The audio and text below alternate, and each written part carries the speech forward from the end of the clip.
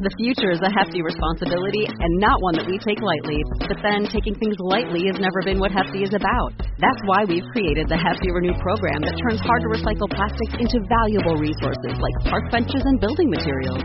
To participate, simply fill up an orange Hefty Renew bag with accepted items, tie it up, and drop it in with your regular recycling. That's it. It's that easy.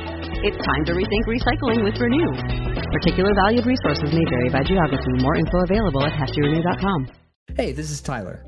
Are you looking to jump behind the DM screen but worry about being at a loss for words? What if a team of professional writers were sitting right there beside you during your prep and in-game, helping you describe your world and bring it to life? Describe is the next best thing. Spelled DSCRYB, Describe offers over 7,000 scenes of places, monsters, and spells, and the collection keeps growing. They're just like box text from your favorite adventure book, but designed to be read aloud in your own campaign. Start the adventure of a lifetime with the help of Describe's finely crafted flavor text. Visit describe.com/RPGBot. That's DSCRYB.com/RPGBot. And use the code RPGBot at checkout to get 10% off of your first subscription payment.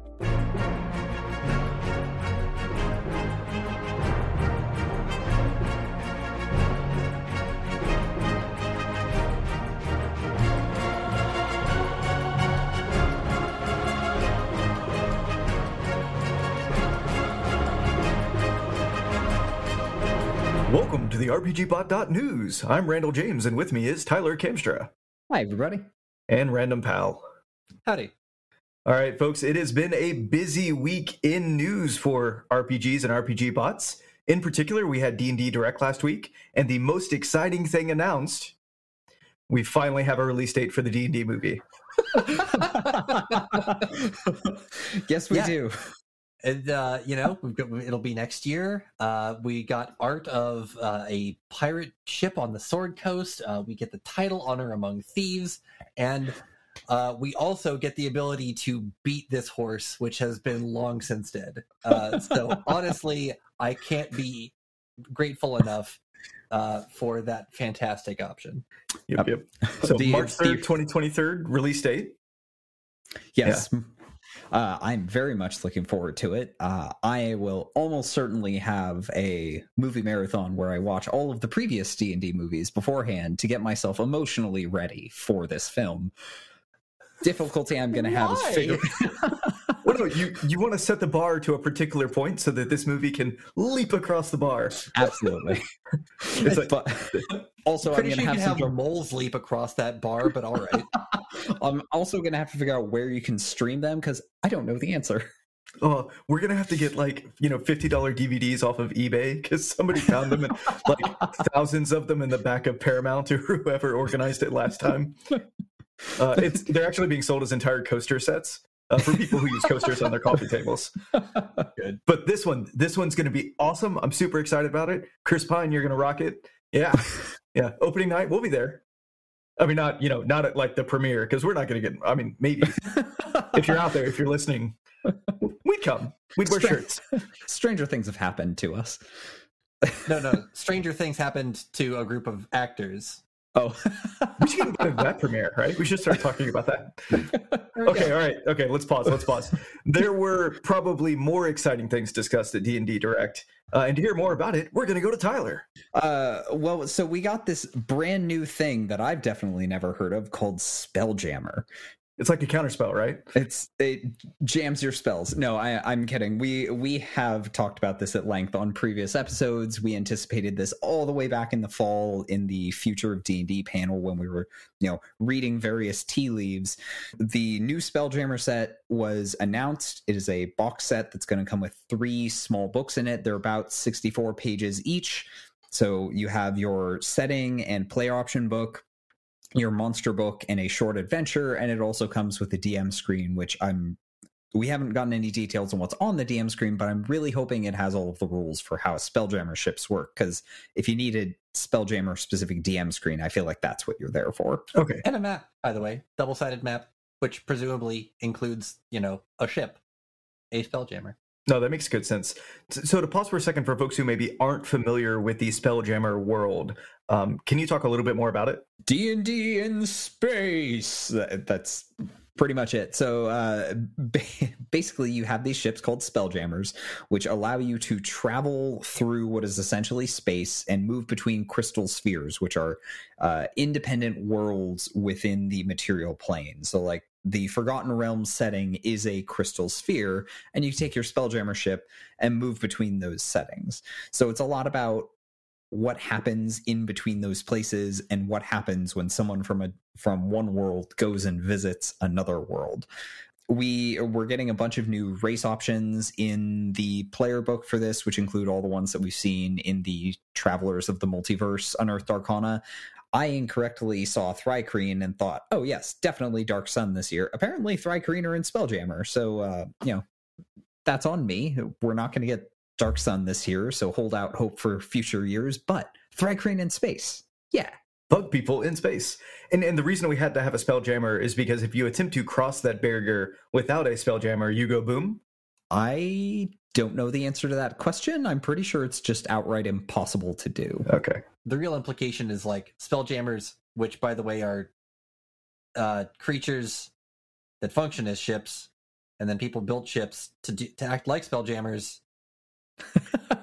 But, 5th edition, that might get a little bit of a softening rewrite. Let's see how that goes. That would probably make sense. But yeah, more of a Cortana thing going on than...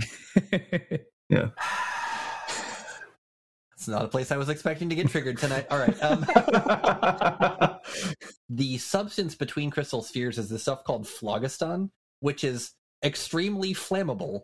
I think that Spelljammers are mostly there as a ways for you to navigate the space of, liquid propane, because that's what exists between settings. Liquid propane. All right. Yeah. So it's literally propane and propane accessories bundled into a ship. Okay, good. So for people hearing box set and feeling their wallets hurt, if you're looking at the previous box set, the core rule box set, and then the rules expansion gift set, those were like $150. The Spelljammer box set pre-order on D&D Beyond is only $50, so physical copies will likely be somewhere in that range. More likely slightly more expensive because they have to give you a physical box, but who knows. So it's not going to be crazy expensive. It's not that much more expensive than just buying any one of the regular source books. All right. I guess there were more tea leaves that we read a few months ago. Were we confirmed on anything else? Yes, Dragonlance. We got very little information about this one so far. There was a really cool trailer. There were dragons. I didn't see any lances.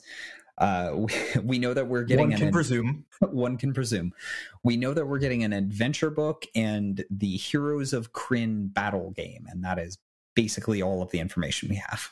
A kind of funny thing, if you go and watch the D&D Direct on YouTube, where it has the running chat next to it as it was recorded live and people were doing it, the Dragonlance bit was just the last 90 seconds of it. And the person they got to narrate it, I will butcher the actress's name trying to pronounce it. She's been in a number of things, including Arcane recently. She was in The Expanse.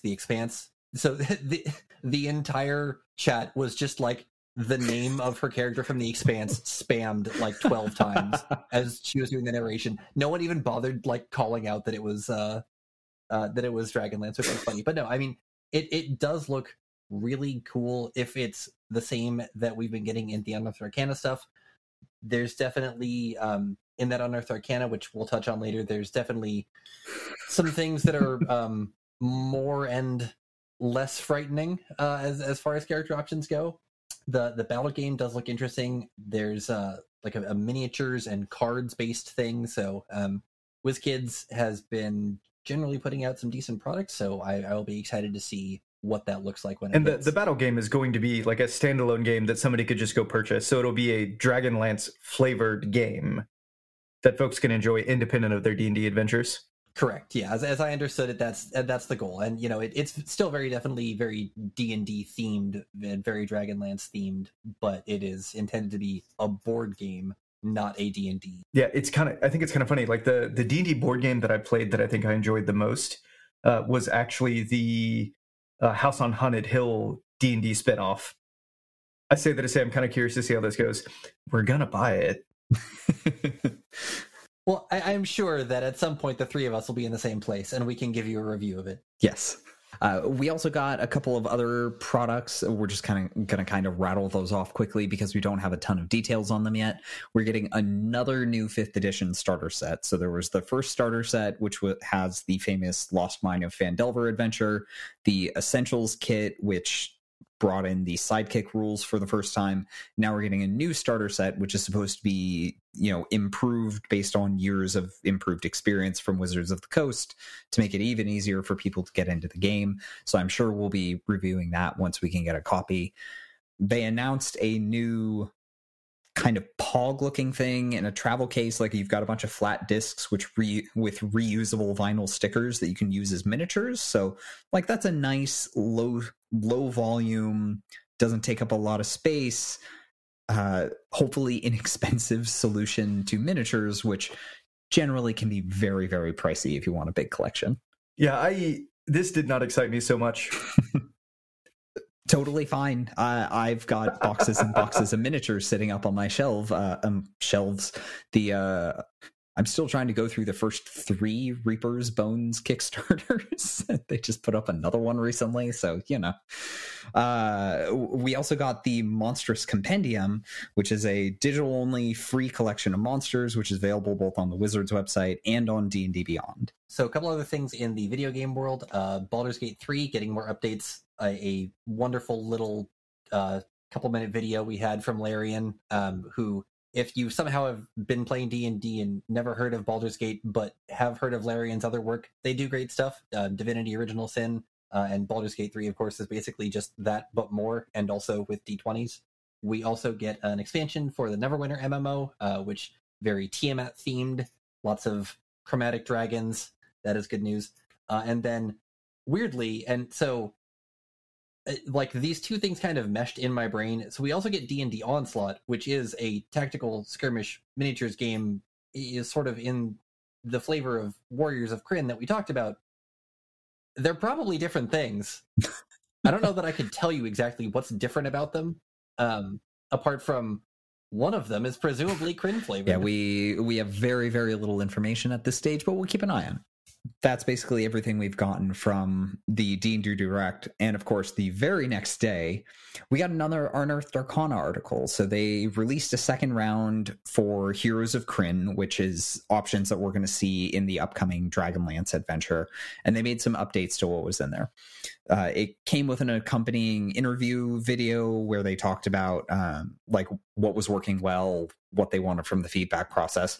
The Lunar Sorcerer that we saw last time around, they were very happy with all the feedback, so that's no longer in the document. That's really interesting to me. I mean, obviously not being the recipient of that feedback and them being incredibly vague about what feedback they were happy with. Like, if someone said, yes, I want to play this, like, that's cool, I want to play that too.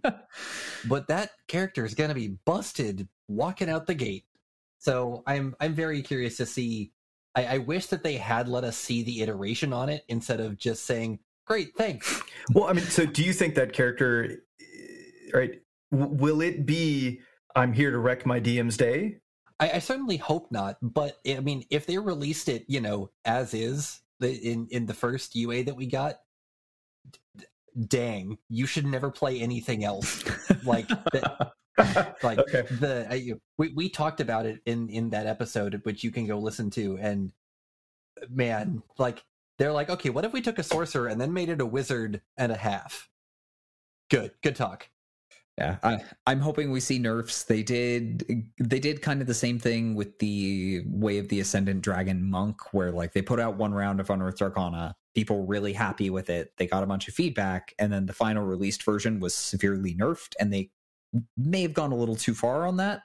A lot of people were way less happy with the final publicized version, so I'm hoping that they managed to find a sweet spot with the Lunar Sorcerer.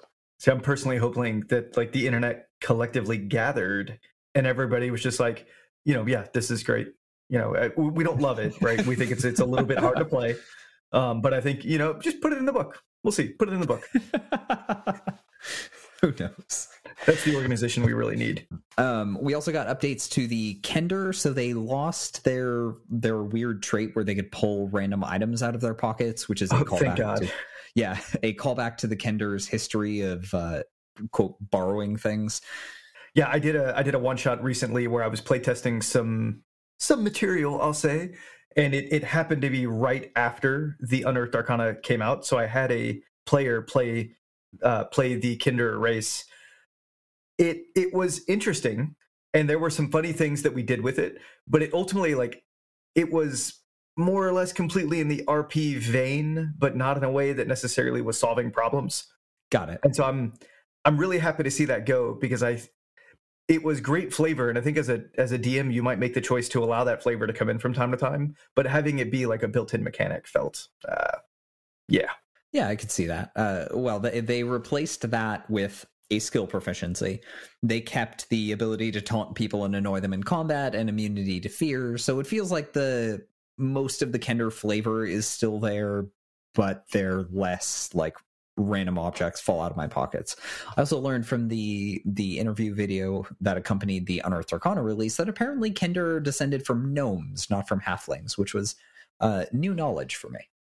We also got a bunch of new feats. So we got some new feats in the original Heroes of Krynn Unearthed Arcana, and they've expanded that collection and updated the existing ones a bit.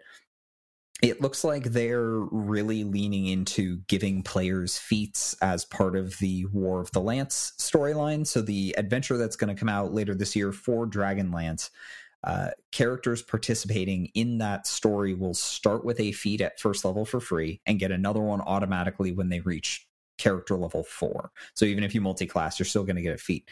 Now the feats are coming from a specific list, and you can choose, like, if you choose one of the 2 backgrounds included in the UA document, you get a specific feat. And if you don't use one of those 2 documents or one of those 2 backgrounds, you can pick from a small list that has some things like tough or skilled and a couple other options. And then at level 4, and there's a slightly larger list of options, which includes things like Sentinel and Warcaster. So like, these aren't crazy, insane, gonna break your game feats most likely, but it is still some power creep. So I'm hoping that the published story will account for that in some way. But it's interesting to see what they're doing with the backgrounds. Yeah, and this is one of those places where I think I'm going to really lean into one of Tyler's core tenets of your setting specific material should generally stay in your setting. This is more a conversation to the players. Like, don't expect your DM to say, yes, you can have these backgrounds in your Faerun game, that you're going to take and go fight in the Abyss, and then back out of the Abyss. This is not something where you should say, I expect you to give me 2 feats for free on every character. Like Tyler was saying, the story is hopefully going to be balanced around that in the War of the Lance, and I would strongly caution against letting this into most games because it just represents straight power creep. Yeah, I guess that's what I want to follow up with. So if the adventure accounts for it, so that the encounters are, they do milestone leveling, the encounters account for the fact that these are stronger parties, that's fantastic. What about their home brewer, right? What about the person trying to create content in this setting? How are you going to balance your encounters? Are they going to make a recommendation about, if you take these rules, then maybe you add this much percentage to your XP pool for a given adventuring day? Is that something that maybe we take a look at it and we throw out a rule of thumb? But I'd love it if they actually put that rule of thumb out for folks. Honestly, what that might end up boiling down to, as far as I'm concerned, I would, if they do put out that published module, I would start looking at functionally encounter levels for each of the things and at the level that you're expected to fight them. And I would see how that compares to a different published module that has built-in milestone leveling, like, say, Wild Beyond the Witchlight. So I would look at, I would compare the 2 and say, okay, we're here, we're going to get, say, from levels 4 to 5, we're going to get 4 standard and 3 hard and 2 deadly challenges in Krynn, whereas it would be 1 less of each and all 3 of those were easy instead in Wild Beyond the Witchlight. So do something like a regression analysis to just fit like the encounter difficulty against party level and see if, right, is that a steeper line? Maybe that sounds like the sort of thing that a website that puts out a bunch of DM resources based on math should do. Oh. No, actually, that sounds like a fun project. So It really does. Stay tuned, folks. Yeah. So I hope that goes well. So there are 2 feat trees that are introduced in the UA. There's the high sorcery tree. Terrifying. Feat trees just dangling in the wind. Oh.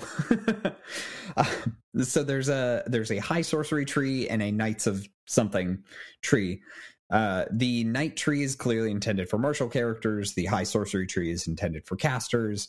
The high sorcery tree gives you spells from various classes spell lists. So like that's a great option if you're like, I'm a cleric, I want booming blade so I don't suck with weapons. Or I'm a wizard, I'd sure like to be able to cast healing word. Lots of room for optimization in those things. The knight feat tree grants martial maneuvers and some superiority dice. So if you have a dream of playing a battle master and having all the maneuvers, just all the maneuvers, now is your time. Your time has come. You can get like 6 superiority dice and like 10 extra maneuvers out of these things. It is gonna be a lot of fun for people who enjoy battle masters. And even if you're not a battle master fighter, like, yeah, you got a couple of maneuvers to throw around. It should be fun. So we need the internet to gather together and give positive feedback, but not too strong a positive feedback. Make it very clear, like, we'll play with this once. Don't do this again. Perfect.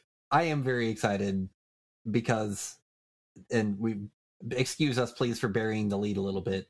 So D&D Beyond has been acquired by Wizards of the Coast, which is itself part of Hasbro.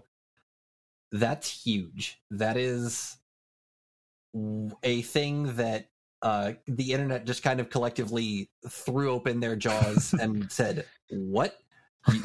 What? The biggest officially licensed thing as far as tools go, suddenly becoming a part of the mothership. What's this going to mean? There's a ton of things that it could mean, and there's a lot of uncertainty.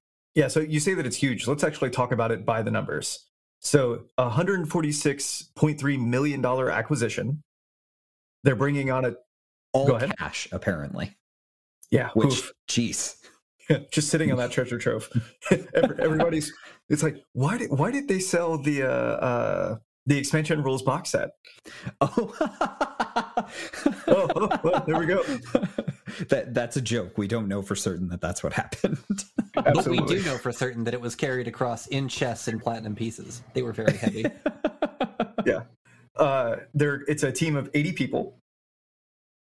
And the projected operating profit margin, once combined with Hasbro, is in excess of 65%. So it is like this entity under Hasbro will print money. Yeah, absolutely. I imagine like the increase in profit margin there was D&D Beyond paying Wizards of the Coast to license the content, and like Wizards of the Coast doesn't have to pay themselves to license their own content. So all of a sudden that just becomes cash in Hasbro's pocket. So yeah, that. Although I guess that was already cash in Hasbro's. It's going to be good for them. It's going to be great. It's more now. Yeah, it's 100%. Investing in the future. All right, so we've been a little bit businessy, which leads itself to a little bit of grim. Like I was saying, there's a lot of uncertainty. There's certainly a lot of good things that could happen. There's also some things that could be very worrying. Well, let me put it to you guys. Okay, let's do a classic. A spin on the compliment sandwich. I'd love to hear from each of you. Something you're looking forward to, something you're optimistic about, something you're a little worried about. And then let's close on a high note, something else that you think is going to be good. Because I think ultimately we do expect probably there could be more good than bad here, yeah? One thing that was interesting, if you go and read Hasbro's actual press release about this, one thing that's just nebulous as to whether or not we should be excited is that they were likening it to expanding into the digital market with Magic Arena, and I'm just going to leave that alone and then go on into this compliment sandwich. one thing that I am very hopeful for is a better incorporation of edge cases. People who read my guides may be utterly sick and tired of hearing me talk about how good the telekinetic feed is, but if you don't understand how good the telekinetic feed is, you're wrong, and you should go read my guides. So it is really good. Telekinetic has never been implemented correctly in D&D Beyond. If you already have the Mage Hand feat, or said the Mage Hand cantrip, it expands the range by 30 feet. However, in D&D Beyond, if you have the Mage Hand cantrip and you take telekinetic, you get 2 instances of 30-foot Mage Hand in your character sheet. And it's been like that since introduction, which was telekinetic was Tasha's, right? So that's 3 years.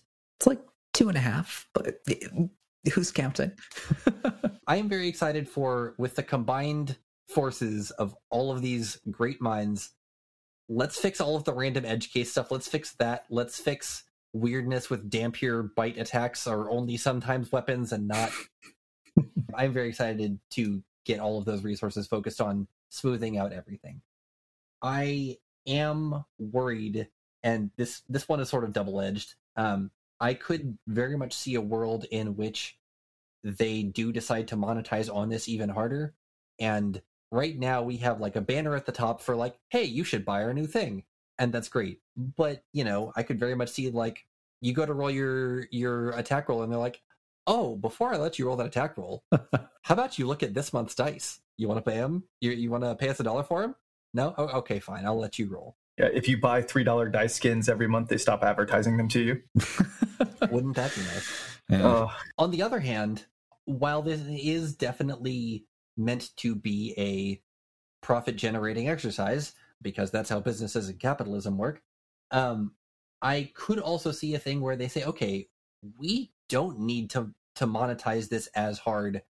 Maybe let's start giving some of our other stuff that we've made anyway into this. Maybe let's give people other background, like D&D Beyond character sheet background art from our books. Maybe like, so right now we have like Mystic Odyssey of Theros as a like character sheet background option.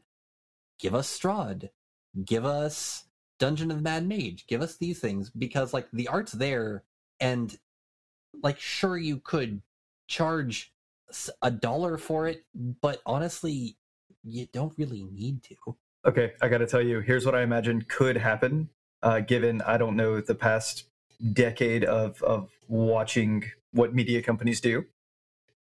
What if they stop selling us books on D&D Beyond, and instead you can pay a monthly subscription fee and have access to everything?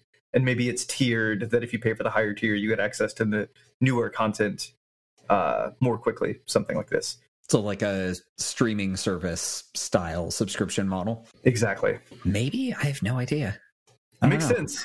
I could 100% see that, because how many, I'm right. They know their statistics. Tyler, you buy every book. Yeah. Okay. I think you're probably an anomaly. I think most people are maybe 1 book, 2 books a year. But if they get access to everything, they'll pay WotC $120 a year, right? And if you're sitting at home listening to this and wincing and saying, please stop putting these ideas out there, I'm sorry. Yeah, I think that the internet would accept that as an either-or model. Like, you can either buy the things and own them forever and then pay the current existing small subscription to, get your infinite characters, or, pay a little bit more to share your content with your group. Or you can pay your $5 a month and get access to everything, and then $10 a month gets you access to everything, but it gets you the new books for the first 2-3 months that no one else gets. Yeah. Even more everything. And I think that as long as that was an either or, that's fine. That does allow people to choose. Maybe you do just want to hop in and be like, I want to hop in. I want to design 30 characters in my first 3 months of having touched this game. Give me every book right now. And now you'd be like, okay, I am done with this. I'm going to go back to being like a player in some campaigns, and I just want to go buy these 4 books. But honestly, as a trial variant, like, I want to try having access to Tasha's, and where then you either have to keep paying them money every month or you just go buy Tasha's, I could actually see value in that.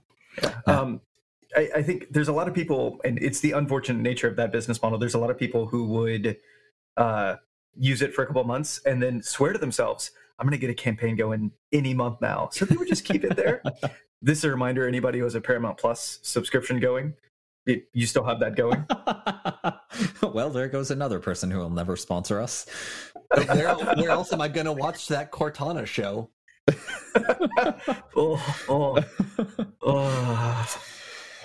You did this, boy. Yeah, no, that was totally my fault. Cool. Tyler. Okay, so I know everyone on the internet, including me, hopes for this, and I still doubt that it's going to happen, but some kind of integration between the physical copies of the books and the D&D Beyond license for the books, something, anything, throw us a bone there, guys. Like, WotC has historically done the thing where they'll only do the alternate covers in friendly local game stores to motivate people to go buy them from your friendly local game store instead of getting it from Amazon, because your local game store is very much an integral part of this hobby, and if they go away, the hobby loses something very special. Encouraging people to go into those stores to buy those things. We know that Wizards can do that. Why can't they do that with, like, you buy your physical book, here's a coupon, a couple bucks off of the digital copy if you want it. If you don't want to use it, you can give the coupon to somebody else, sure, but that person is still going to go buy the book from D&D Beyond, so it's no great loss. Like, this would be very, very easy for them to do. They no longer have the issue of, like, we can't make that happen because we're licensing this stuff to another company who doesn't want us to cut into their profit. So, like, it's suddenly way easier for them to do this. I still don't think they're going to do it, but I'm willing to be wrong. You would love it, in fact. Oh, absolutely. Yes. Yeah. I not only do I buy every book, I go down to my local game store, buy a physical copy, and buy a copy on D&D Beyond because I'm insane and because I run this crazy website where I write about D&D all day. No, that makes sense. I think what's the way to put it? It would be so consumer focused. And bluntly, even if a few things happened in the background that folks viewed slightly negatively or weren't so excited about, I think doing that one thing would kind of smooth everything else out. Where it's like, yeah, you know, I don't care that you're charging me for miniatures in D&D Beyond or something, or you're showing me dice skin every time I go to roll dice because, hey, at least, you know, I got a good discount on my books. Yeah. I mean, you can buy a lot of goodwill with the discount. So something that I hope they won't do, I hope that they don't build themselves a virtual tabletop. There have been kind of vague rumors and like trial balloons from the D&D Beyond team about building their own virtual tabletop, and there are a lot of companies doing that very, very well to cater to a broad variety of tastes. So if they do this, it's going to be hard and expensive, and they're going to be competing with a lot of very, very specifically dedicated companies who do nothing but this. And I'm sure the people on the D&D Beyond team are like, yeah, we could build a virtual tabletop, and I'm not going to question their capability to do it, but that will be expensive, scary, hard, and probably won't work out. And the last time Wizards of the Coast tried to build a virtual tabletop, it was 4th edition, and it was a steaming failure for a variety of reasons that are way longer than this episode. No, that's fair. And I think the point that you made is in my mind the best point. There are a lot of fantastic VTTs out there today. Partner with them, right? Like taking what exists in D&D Beyond, fixing the edge cases like Random talked about, and then providing that API as a plugin, and then working out whatever deal you need to do that, so that, you know, there's a strict partnership. Everybody understands how to come to the table. If I have a great idea for a VTT and I also want to support D&D, I can come to the table too, and I can build on top of that. That would be fantastic. Right? They already do some of that. Like in Roll20, you can purchase the officially licensed versions of WotC campaigns, and like it just loads everything in for you. All the monsters are there on the DM layer, so you can just bring them in. It's got stat blocks. It's got tons of stuff. So like they would be competing against someone they are already officially licensed to, who is doing it really well with an enormous community please just don't. Yeah. Please just don't. I want to take your dream one step further. All right. Imagine if they develop the asset kits to go along with the adventure books as adventure books come out. And then if they could work into that licensing, that I'm allowed to take, I buy this adventure and I'm allowed to take this adventure to Roll20 and redeem it with them. And so now, I've taken this adventure to Roll20. I play it there. It's great for Roll20 because there's a customer built in who's super excited to play it. It's great for me as a consumer because I bought the book. Now I want to play the adventure online.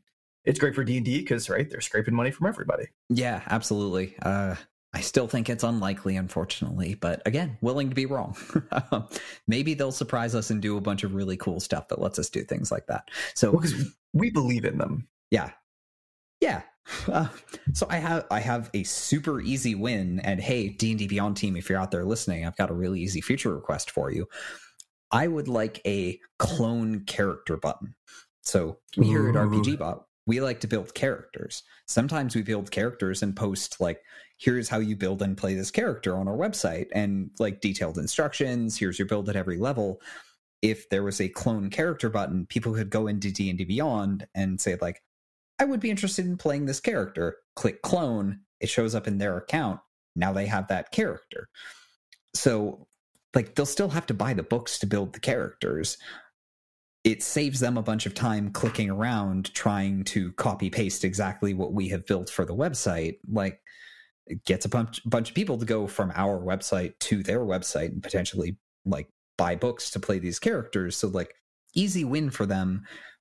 I'm sure it's not very technically difficult to implement. I am a web developer. Like I have a passing familiarity with how these things work. He's seen it on the internet. Yeah.